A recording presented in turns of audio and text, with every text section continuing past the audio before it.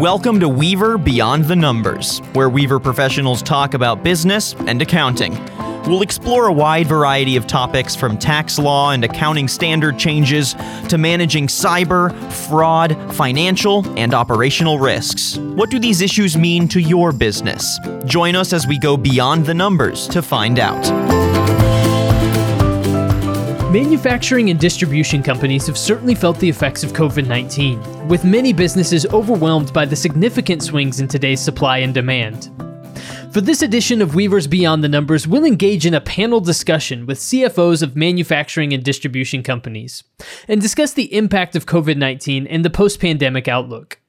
Our conversation will explore how these CFOs are adapting quickly during uncertainty, and we'll also cover tips to remaining responsive to client needs in the face of continued change. This roundtable discussion is hosted by Brad Jay, Weaver's partner in charge of manufacturing and distribution services. Joining Brad is Frank Sinatl, CFO of Abatix, Vince Rulo, CFO of Howard Supply Company, and Matt Nafziger, CFO of Royal Manufacturing. We're really excited about being able to bring you guys what I think is some very interesting topics this morning. We are really looking forward to kind of getting some insights from Frank, Vince, and Matt in terms of how their companies have dealt with a lot of the things that have been going on the last 7 months. We're just going to kind of jump right into it. And Vince, all of us have really been affected in some way by COVID-19, some positively, some negatively. Many companies have felt the impact of COVID-19 and the strain it put on their lending relationships.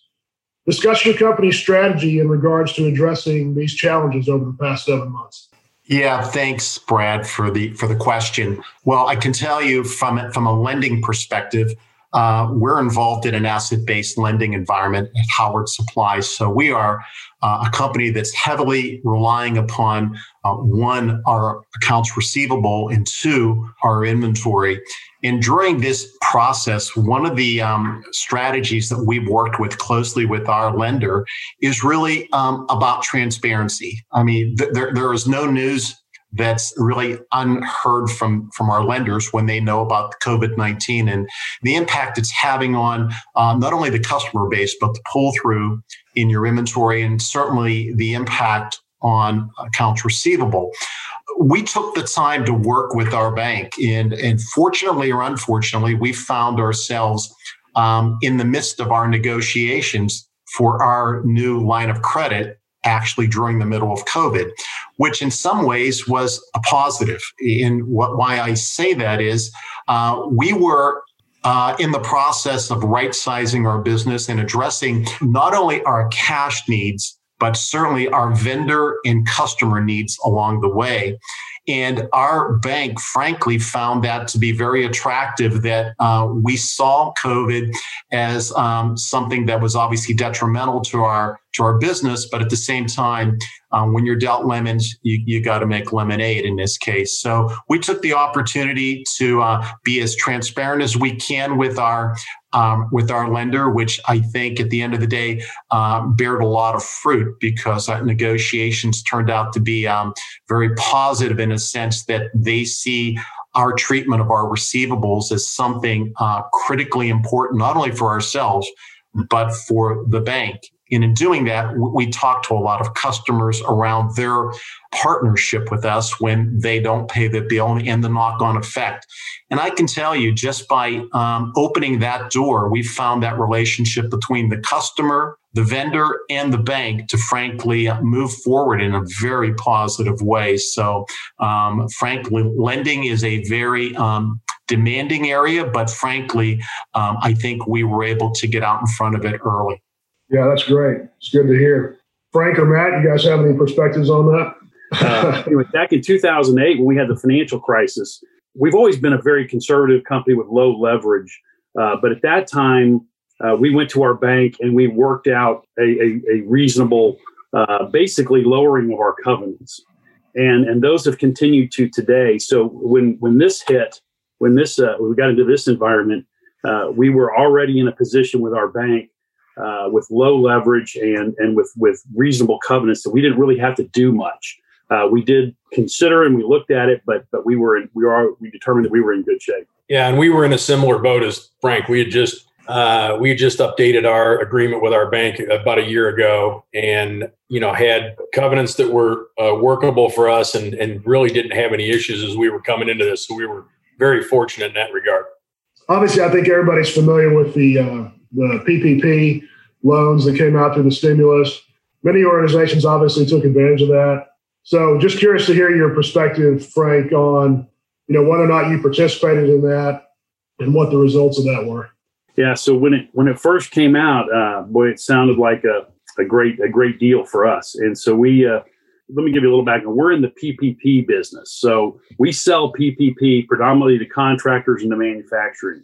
The first part of the year was going well for us, and of course, when COVID hit, everybody was coming out of the woodwork looking for PPE to the point where we actually had to kind of ration it to our customers because they were ordering effectively, historical 1-year supplies from us, in the span of a month. And the problem we had was on the other end with the supply chain, which we'll get into, I think, a little bit later, was like, for example, when President Trump enforced the Defense Production Act and geared all of 3M's mask production to go towards healthcare, that really impacted us because we don't sell much to the healthcare. Anyway, we thought about it, and we did. We actually applied, got approved, and got funded. And about 2 or 3 days before we got funded was when they started coming out and talking about all the negative sides of the PPP loan, the audits, the government kind of determining whether or not what should happen, whether it's going to be forgiven or not forgiven, and basically getting into your business. And that's when our ownership group got together and said, look, we don't need the cash right now. It's open for a period of time that if we actually felt like we needed it, we could go get it again. So we actually repaid the loan the same week we got it.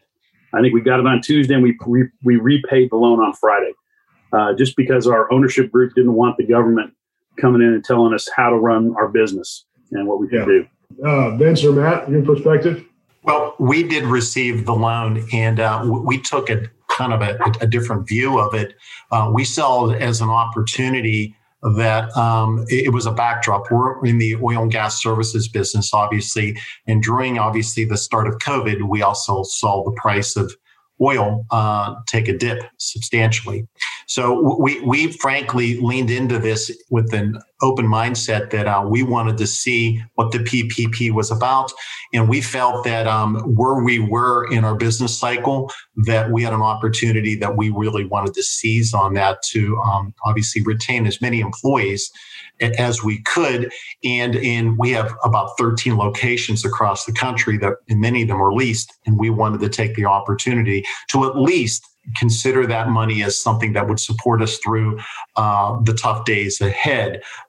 Fortunately, through all the other mitigating work that we've been doing, we've got the PPP loan, but frankly, we haven't had to use the majority of it, which has been a positive. And frankly, it's very critical to us. We watch it because we really don't know what's around the corner. So we're certainly aware that the future is going to be probably more turbulent than what we expected originally. But the PPP loan certainly helps to calm some of the jitters in the background. Right. Yeah. You guys obviously dealing in the oil and gas market is kind of what I call the double dip. Is with the pandemic going on plus the oil and gas at the same time is very, very difficult situation. So obviously those funds were very important for you guys. Matt, what about you? We did not take advantage of PPP. We're private equity owned, and so as a result, we're not eligible.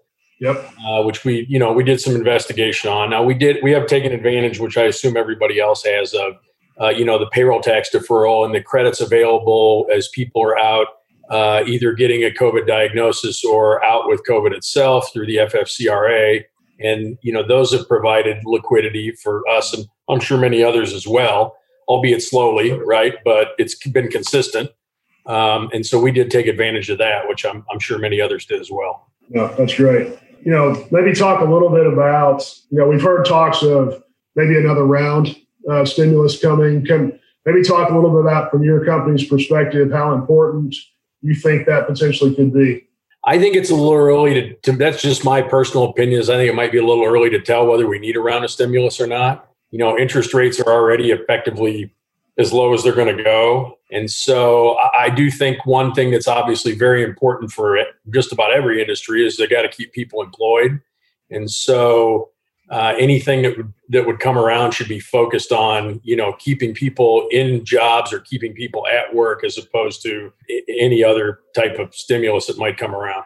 I agree. I think it's a little bit early. I think we're in the position of Abadex is in the position of we probably wouldn't take it again. One, because what we've seen, again, Vince mentioned it, we don't really know where we're headed. And we could end up with another kind of another dip downward. For us at Abadex, our lowest month was in May, and since May we've seen our sales increase each month since then, albeit slowly, and we're not back to where we were before, but at least we're moving in the right direction and we're profitable. And again, we have cash in the bank. Our receivables are all good. So we at this point, if it came out today, we probably wouldn't take it again just because of the government interference. We've been able to maintain all of our employees with very little training that we've had to do so far. That's great. Well, I would say this, at this point, the door is wide open. From our discussions with our bank, we've always treated our bank as a partner. So we discuss with them quite often what a second round would look like. And in fact, during the initial rounds, Brad, they were quite complimentary around the idea of going to get the money, especially with that watchful eye on the idea that these loans could be potentially forgiven. And so we're kind of looking at this with no predetermined decision from a standpoint. We're going to take it one day at a time. And if there's an opportunity that really, frankly, looks like it'll be a good fit for us, again, if there's a forgiveness segment within this, we'll probably take a long look at that and try to make a decision based upon growing this business back from where it is today to where it was pre-COVID. And hopefully, if we need COVID, it'll be there for us from a PPP perspective. We'll be able to lean on that again. No, those are great perspectives. I think, you hear talk now that obviously we got an election coming up. So there's a lot of trepidation about that, what's going to happen with that in the markets. And, I think there's also been talk, and depending on what pockets you're in, I know in our areas here in the Dallas-Fort Worth area that the COVID numbers are beginning to creep back up. I think there's fears that we might have another, I don't know that we'll ever see another shutdown, but there's talks about the numbers getting to that stage again. So I think in light of that, and we'll kind of see where things end up, another round could be needed going forward. But I guess time will tell. Just as 2020 in general, time will tell, right? We'll see how things end up going here. So Frank, maybe talk a little bit about, with all the economic closures early on, with COVID, many businesses kind of felt the pinch of clients who were maybe unable to pay invoices, or there was trepidation that was going to be an issue, requesting extended payment terms and all that kind of stuff. Did your organization experience any of those types of challenges, and what steps did you guys take to overcome them? Yeah, we cringed at the day that, because, what you do on the payable side is what your customers are going to do to you. So we worked very hard to try on, just because of the uncertainty, to try to get extended payment terms from our vendors. And again, most of them were very good to us, and we've had long-term partnerships with them. So that was a great thing. On the flip side, we had our customers coming to us, not a bunch of them, but certainly some of the bigger ones, and asking for extended terms. And one thing is we feel very blessed in that we're a fairly conservatively run company with cash in the bank. So we felt like we could afford to do that. We got really, we focused our accounts receivable group, and it actually included the CEO and myself making some calls to customers to really try to keep our AR on track. So even if when we extended terms, if we were getting close to those terms, we were on the phone with our customers saying, now remember, we talked about this, and we've got to, for us to continue to provide services to you and product to you, you've got to help us out here too. And so that has been what's worked for us, is just that, going back to tying to what Vince said, is the transparency with our customer base. It's just really, working with them as a partner. And again, some of them see us as a partner, some of them maybe not. But anyway, we worked really hard with them and trying to communicate with them what our needs were and how that impacted them. And that has worked very well for us in terms of our accounts receivable.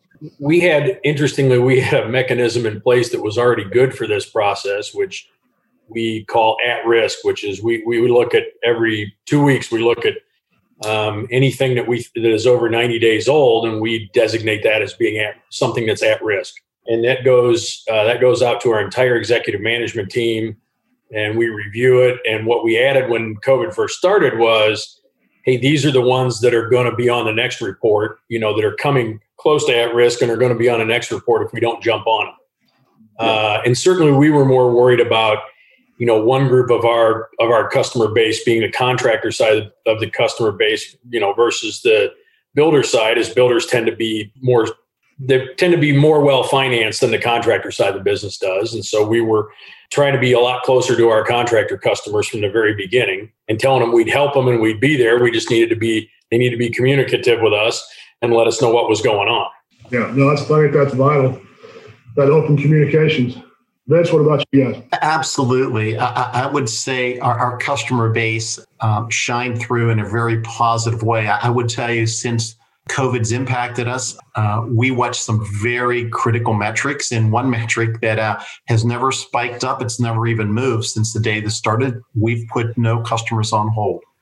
And we have found that by not doing that simple action and frankly opening the dialogue early and keeping it open, we believe it'll pay dividends in the end, and it is. We're seeing those customers who originally engaged with us on their concerns, they had an empathetic ear to frankly lean against as a supplier, and we tried never to waver from that, and I don't believe we ever did. And I believe as this business continues to come back online, we're seeing that. We're seeing customers letting us know how much they appreciate it when they were in the midst of this, that we didn't turn the tap off on them, and we kept the dialogue alive, and we think in the long run it's a good thing for the brand Howard Supply. Right. We're getting a couple of questions that are coming in, so I want to just switch over to those real quick and get y'all's thoughts on this. So in general, what were the payment terms when you extended those? Can you just kind of talk maybe a little bit about maybe a little more detail as to how you guys structured those? Basically, I'll speak of two specific examples. One of our customers came in and they were clear up front. They wanted net 90 terms, and they were historically net 30 terms. And they're one of our larger customers. And so we agreed to that.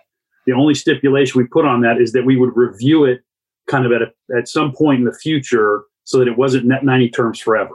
The other one who again, we have a great relationship with, another customer, another large customer, they just called us up and said, what can you do? And for them, we just basically said, I basically said, how about net 60 days? And he was like, great, that sounds good. And they stuck to it. So again, they were a net 30 customer.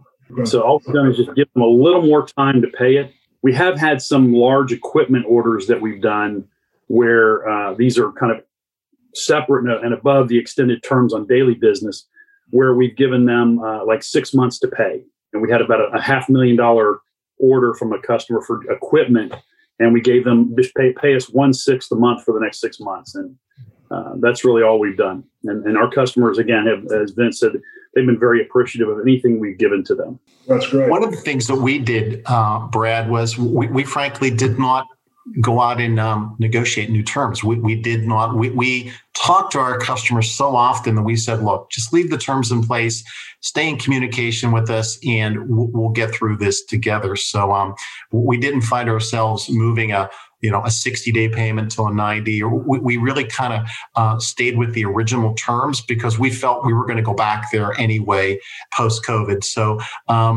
it was never punitive to anyone. We always felt that as long as the discussion is upfront and it's consistent and we're engaged, again, we never put anyone on hold. There was no need to, because everyone met the minimal standard of staying engaged. Yeah, and we did something similar exactly to what Vince is talking about. We didn't change any formal terms. We just talked to customers and said, hey, tell us what's going on. Let's be in communication and we'll work with you. But we're not going to change the terms and then go revisit it later because we're not sure how long this is going to go on, especially at the beginning. Right. Yeah, for sure. Well, I think it just brings home the point. Everybody mentioned this, is just the communication, and we're all in this together, right? So we've all got to have a little give and take to get through it. And I think just having those open dialogues is really, really vital as we made our way through this. Talk to us a little bit. I know you guys are being private equity backed. You know, what we're seeing a really big uptick in, not just in the manufacturing distribution industry, but just really across the board, is the uptick in a lot of transactions, M&A activity. As a firm that's backed by PE, are you seeing this uptick as well? And what is the impact potentially to your organization? So interestingly enough, we had just completed a small acquisition right before Christmas. And, we're working on integrating that into our company. And the travel restrictions, especially initially as COVID hit, made that really difficult, right? Because we wanted to have people traveling there, and we held that off for a while. And, that made a few things we did difficult. We were 3 months in, so it would have been a lot worse if it had been a few weeks in, obviously. But, as I talked to our guys at our ownership group, they said, obviously, initially, at the end of the first quarter and early second quarter, the M&A activity just dropped off the face of the earth. There was very little, right, to none. Yeah. They said, now it's come back. It's come back to near what would be normal. They said it's not quite normal. You're seeing some things you would expect, like you're seeing some distressed sales, right? People who've struggled through this, especially who are in industries that are hard hit by this pandemic. They're also seeing, but they said for the most part, some people who were already performing and were looking to go ahead and sell went ahead and did so. And those who are having a hard time performing during this are probably going to wait a year and see what happens. There have been some private equity groups that have been, this didn't affect our ownership group, but they were concentrated in industries that are hard hit by the pandemic, that have really struggled and have probably sold off some of their assets at lower than what they normally would in order to, right size the ship, so to speak. And then there's been some other companies out there who, for example, there's some people who are in the chemical business, right, who went ahead and made hand sanitizer that never did before, right? Right. At the beginning, especially at the beginning of the pandemic, and had wild increases in their revenue and profitability at the beginning of this, and some of them have wanted to try and trade and sell, and do a transaction based off of that. So there's a few of those out there as well. Very interesting. We've seen a lot of that type of activity where people were trying to make that shift in their manufacturing process just to be able to somewhat capitalize, but also help during the trouble times, right? So, Frank, what about you guys? We've never been one that's gone out and done a lot of acquisitions. So we haven't been seeing it, but I will, just kind of on an ancillary note, in talking with our CEO, he and I both have seen an increase in the number of calls from private equity firms looking to make an investment or acquire us as a company. We can't put I can't put a number on it, but it's probably up 50%, just in the number of calls we get. All right. So I'm going to transition a little bit more to the employee engagement and just kind of some of the impacts there. So switching over to employee engagement, we've really seen some significant disruptions to most M&D companies' workforces throughout this, when the majority were required to be on site. In your warehouses, out in the field, wherever. It's hard to do some of that, obviously, in a remote environment.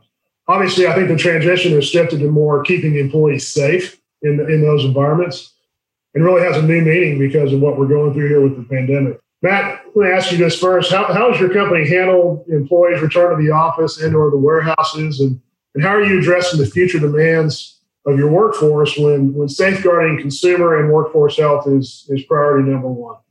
When this initially happened, of course, we transitioned everybody we could to working remotely, which was just about everybody, at least to some extent. I mean, and then we kind of rotated. So we had very few people in our office. We have 20 in my finance group, and we tried to make sure we didn't have more than a couple people there at a time, especially at the beginning. Our HR department was fantastic at making sure they were up to speed on what all the CDC guidelines were, and we're taking temperatures of everybody coming into the building. And we stopped having people into the building, either customers or suppliers, almost immediately. And what we've tried to do to transition people back now is People who had technology challenges at home, we tried to bring them back first, but we also talked to people and said, hey, if you feel like you're at high risk, either from health condition or from age, we have both of those, and you want to continue to work remotely, we're going to work with you on that. In the finance group, you tend to be fairly paper intensive, right? So there's, at least you have to come to the office to pick up paperwork on at least some sort of regular basis. And a lot of people were doing that early in the morning and they weren't encountering other people. And so that's kind of how we've managed. And we have a little bit of a unique case because we had some flooding in our corporate office last year during Imelda. And so we had people scattered from where they would have all been gathered in a fairly large room into other places in the building. And we've been working on trying to build a new building down the street at where our Culture Marble plant is, where we've got some land, and we've been running into a lot of problems with the county getting that done. And ironically, if we had everybody in sort of one big office or one big room, we probably would have been able to bring a lot less people back than we have because they're scattered around now. So it's kind of interesting how that has worked out in our specific case. I would say we're pretty much in the same vein as Matt. We have always put our employees and customers first, in a sense that during obviously the last 6 months, we don't make we always check with the customers. We don't go to see customers because, frankly, we don't think it's the right thing to do unless they're comfortable with it. When it comes to our employees, obviously, it's the same thing. We're talking to our employees consistently about their impact, their personal needs on that. If one thing has come out of this, we've been able to, at least at our corporate environment, demonstrate that we can work remotely for periods of time with a limited amount of exposure. We can all drive to the headquarters if we need to pick something up. From a field perspective, unfortunately, we find a lot of folks that need to be on site, but there is a rotation mindset that people are engaged at different cycles of the day and the week. So I would say we're following as close to what Matt just described for Howard Supply. We're doing the same thing. We took everybody that could go remote and made them go remote and invested in technology or whatever solutions they needed to help them. We have, of course, the operational folks. It's a little more difficult. You can't pick an order from your house. You got to be in the warehouse. But we try to rotate. We try to stagger shifts as much as we can, and it's worked really well. I feel like on the corporate side, I think we have 5 people that are 5 out of 40 that are in the office on a regular basis. So 35 are working from home, and for the most part, we haven't skipped a beat, which has led us to basically say we're not planning to go back to the office until this flu season is over, which is March or April of next year. Now, this could all change with a vaccine or something like that. But, I say a vaccine and the widely administration of a vaccine, right? Because we could have a vaccine tomorrow and nobody wants to take it because they're afraid of it. But yeah, so we don't plan to go back until then. And again, the best thing that we've done is just the communication. We have a single we have a single contact person for anything that's COVID related. And that's to make sure that we're applying a consistent message across across our locations. So, and it's really been a great thing. And I think in the long run, I think we're going to have a segment of our group that doesn't want to come back to the office ever. And then there's going to be a lot of us, I think, and I'm kind of in the middle where I'd like a kind of a hybrid model, because it is kind of nice working from home sometimes, but I do miss the office and the camaraderie. And I think the one thing that's really helped us, and I'm sure that Matt and Vince would agree, is that the biggest thing that's allowed us to kind of not skip a beat is the fact that most of our employees, or a lot of our employees, have a lot of tenure with the company. So they're known, everybody knows them. The harder part's going to be over time as you have retirements, as you have people leave, and now you got to bring new people on board. And how do they, if they're working remotely, how do they meld in with your culture?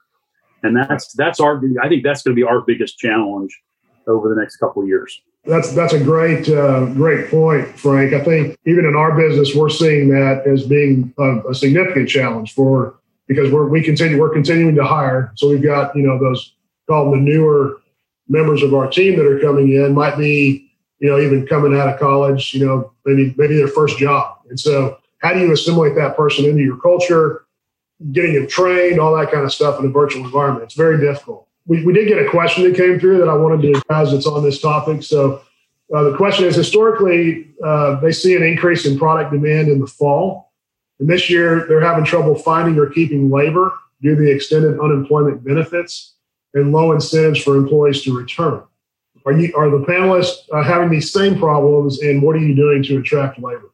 I'll take that one first. It's interesting. It's kind of gone in waves. It was really hard to find people until probably, I'd say, August or September, when then there seemed to be a wave of quite a few people who were looking for work. And then we kind of went into mid-September into kind of October when there was very few people. It seemed like we were having a hard time finding people. And now we're back to the point again where there seems to be quite a few people answering the ads we've got up and the positions we're trying to fill. And we're getting a lot of activity through our HR department around people looking for work. So, and I'm not sure I can explain why that is, but that is what's happened sort of in the last, let's say, 3 months. Prior to that, it was really difficult to find anybody, for us anyway.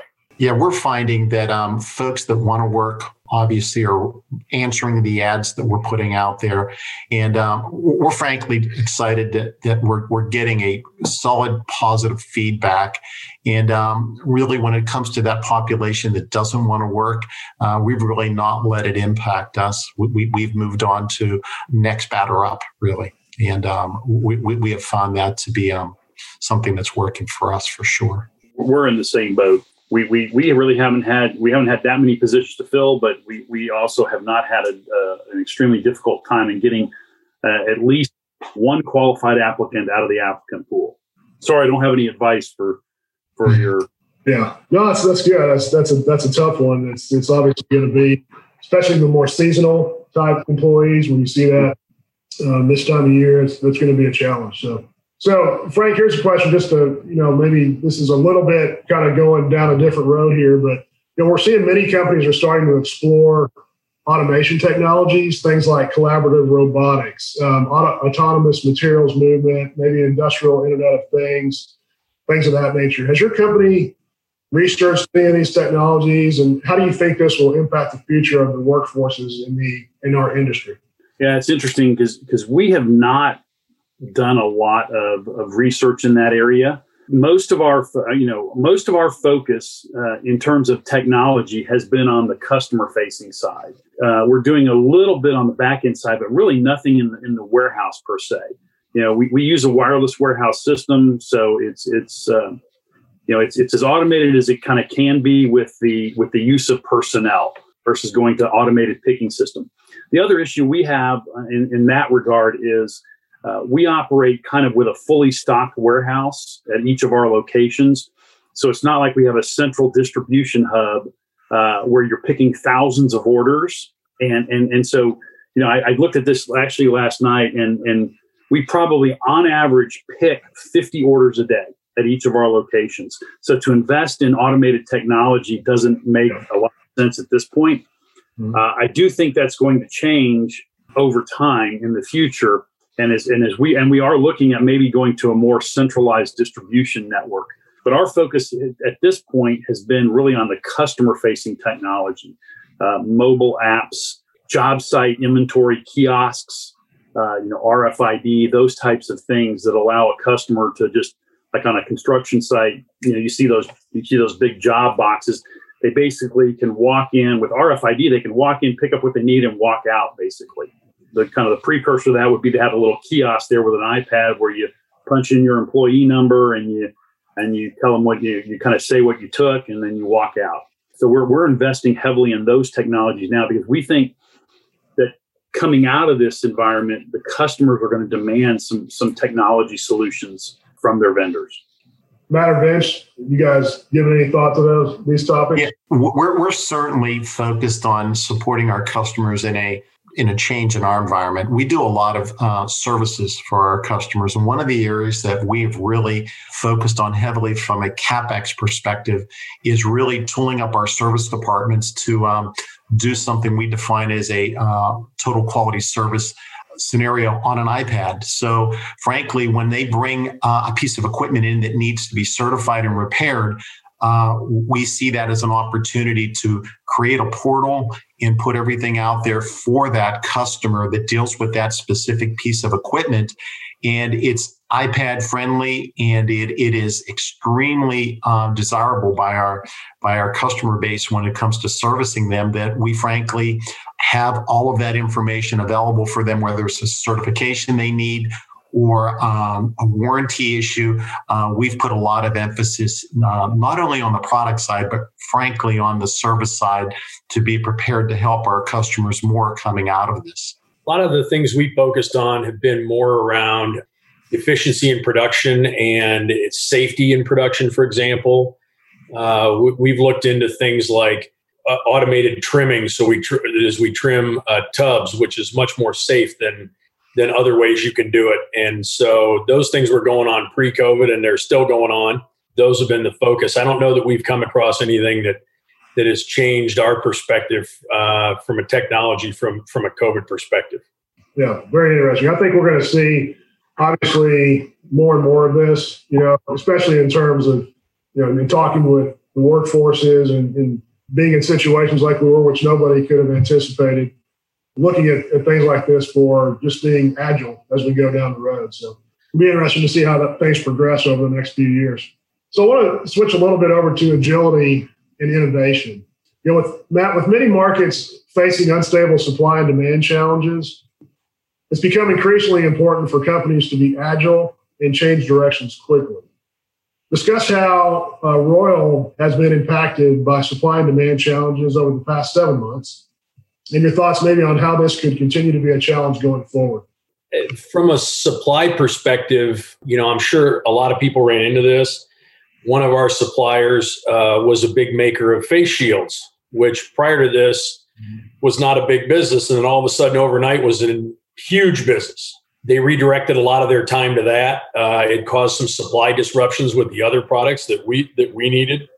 And so we had to adapt pretty quickly and be talking to them about, hey, we know that you guys have changed a little bit of your focus overnight, but you got a bunch of other customers here that are going to need to have some of the other products you guys are making. And then from the customer perspective, as this started going on initially in March, and there was a lot of uncertainty, our builder segment of the business, some of them said, hey, we're going to stop production on all houses that aren't sold, or we're going to stop production altogether because we don't really know what's going to happen. And so we had to be really close to a lot of our customers, and we had our sales group who obviously then couldn't go see all the customers, talking to the customers on a regular basis on what's going on and getting as open.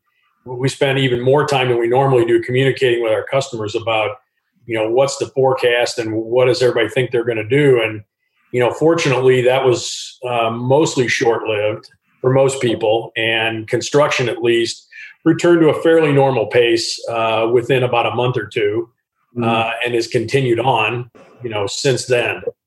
We didn't really see a lot of disruption in our supply chain, Brad. We frankly felt that we were in a good inventory position. I would say if there's one caveat, our vendors were certainly open to the idea. In many cases, it worked out fine that we were able to return some inventory that was we defined as excess, still good inventory, and we were able to come up with a creative idea of returning it and putting something on the table for a 2-for-1 order, or something that was creative to keep that supply chain robust and certainly moving in the right direction, because we know the business is going to come back, but we certainly want to take this opportunity to get the right inventory on our shelves for our customers as they start to come back online.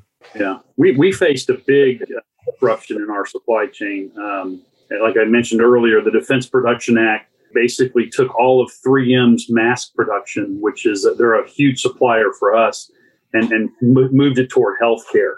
And we sell a little bit into the healthcare market, but not much, mostly into the industrial and manufacturing markets. And so we had very limited reputable supply, right? Because when that happens, everybody and their grandmother comes out of manufacturing mask. And so anyway, when we started about a year ago, we have a subsidiary that imports some disposable clothing from China.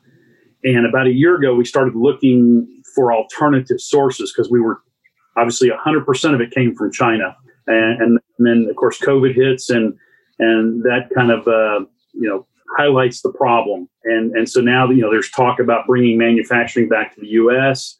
So we're looking at that as a possibility.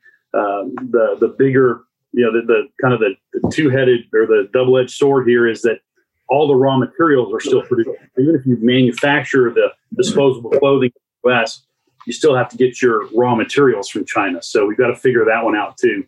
But again, it's and that's what caused our decline in sales was really our supply chain disruption. April and May was when we saw it, and it's starting to come back, but it's still a good example is our subsidiary normally operates with about $3 million of inventory on hand. I think today they have $1.5 million, right? So they've got half the inventory on hand, and basically what obviously the shipments have started coming from China, and what's coming in is it's a cross-dock situation where what's coming in is kind of going out. So we believe that it's going to take another 6 to 9 months for us to kind of get back to normal levels. All the while, we're still looking for alternative sources for these products. No, I think that's interesting that you say that, Frank, because I think what this has caused a lot of companies to do, I think in terms of the various tiers within the supply chain. So, obviously you have your tier ones that are, your primaries. And then this has forced everybody to kind of look and say, oh man, we really need to focus on if something like this is going to happen, a natural disaster, whatever else, we need to have this kind of already set up so we can kind of, turn on a dime and be able to keep that supply chain coming in. So Frank, you kind of touched on this a little bit when you were talking about it. I think the question was coming in at the same time. They were just asking, where are you sourcing your raw material? I think you mentioned most of it's still really coming from China for you guys. Yeah, have you guys seen a shift maybe of looking more on the domestic side as well to find some of those products? Domestic in other countries, right? Okay. I mean, Vietnam, Singapore, Mexico. The downside, at least the Mexico would be the logical choice because they're already manufacturing some of that. It's a cost issue, probably 25 to 30% more expensive than it is coming out of China. But if you need the product, you need the product.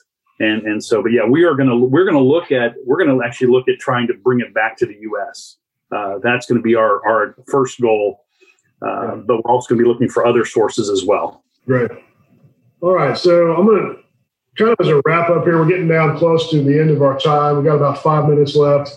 I want to just kind of get y'all's thoughts on, I hate to even say getting back to normal, but some sense of getting back to normal here and kind of maybe your outlook for your organization as we're trying to transition to that. Obviously, we always need to be thinking about the future. So just maybe talk a little bit about, for your companies, kind of where that focus is on the future, in terms of your people, your assets, the capabilities you're going to need as we move forward. So Vince, why don't you start for us? I would tell you the number one thing that we're really focused on at this point is leaning in on the idea of setting objectives.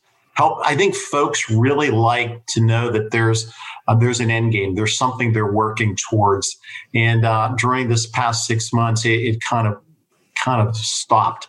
And it was really kind of just all hands on deck. And I think we're at a point now where we really want to reintroduce those objectives that are critical, not only to us as an employee of the company, but frankly to our customers and our vendors.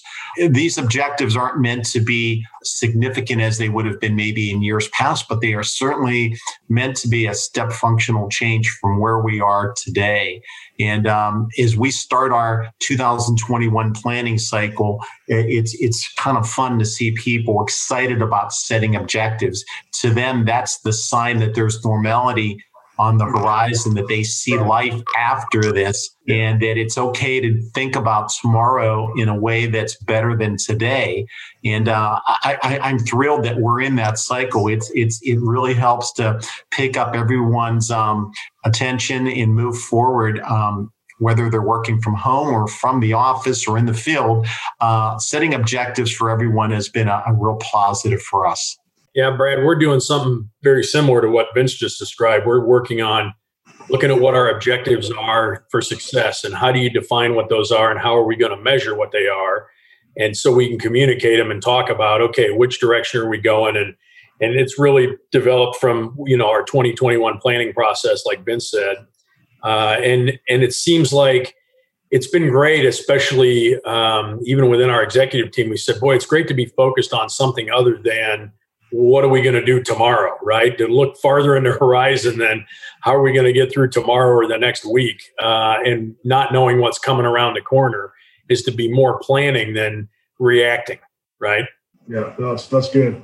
Yeah, and we're very much in the same realm. What do our customers expect from us going forward? How has that changed from where we were a year ago versus today versus a year from now? And really trying to hone in on what we can provide them going forward. That again, because most of our sales team is very old school, right? They want to go out and see the customer face to face, sit across the table from them, stuff like that. And I think there's still there's an old commercial where the CEO gets up and his management team and he starts handing out airline tickets, and he's like, our biggest customer fired us today because he didn't know us and he hadn't seen us, and so we're going to go start seeing our customers. And so I think there's still a lot of physical, just communication and touch that we need to have, but we also want to be smart about it and utilize technology to extend our reach. And so that's what our focus is on, is how do we get through this and move forward and be a better company for it. No, great thoughts, great perspectives. I think that's going to be key for all of us as we continue to, just kind of look at the landscape, figure out what can we control, what can we not, right? So there's obviously the topic today, talking about uncertainty and kind of how we've come through this and what we're looking at for the future. So I guess the key to all of it is, we mentioned a few things. Communication is key. Vision is key. We've got to be looking down the road a little bit. We can't just get stuck on the next day, as Matt mentioned a minute ago, and really just collaborating and looking for opportunities that we can maximize on and getting through this together. With that, we're going to pretty much at the end of our session. We're going to wrap things up here. I just want to thank everybody for being on the call today. I want to thank all of our panelists, Frank, Matt, and Vince, for joining us and being willing to do this. We really appreciate your time and your insights. We appreciate your participation, and I hope everybody has a great day. Thanks, everyone. Thank you.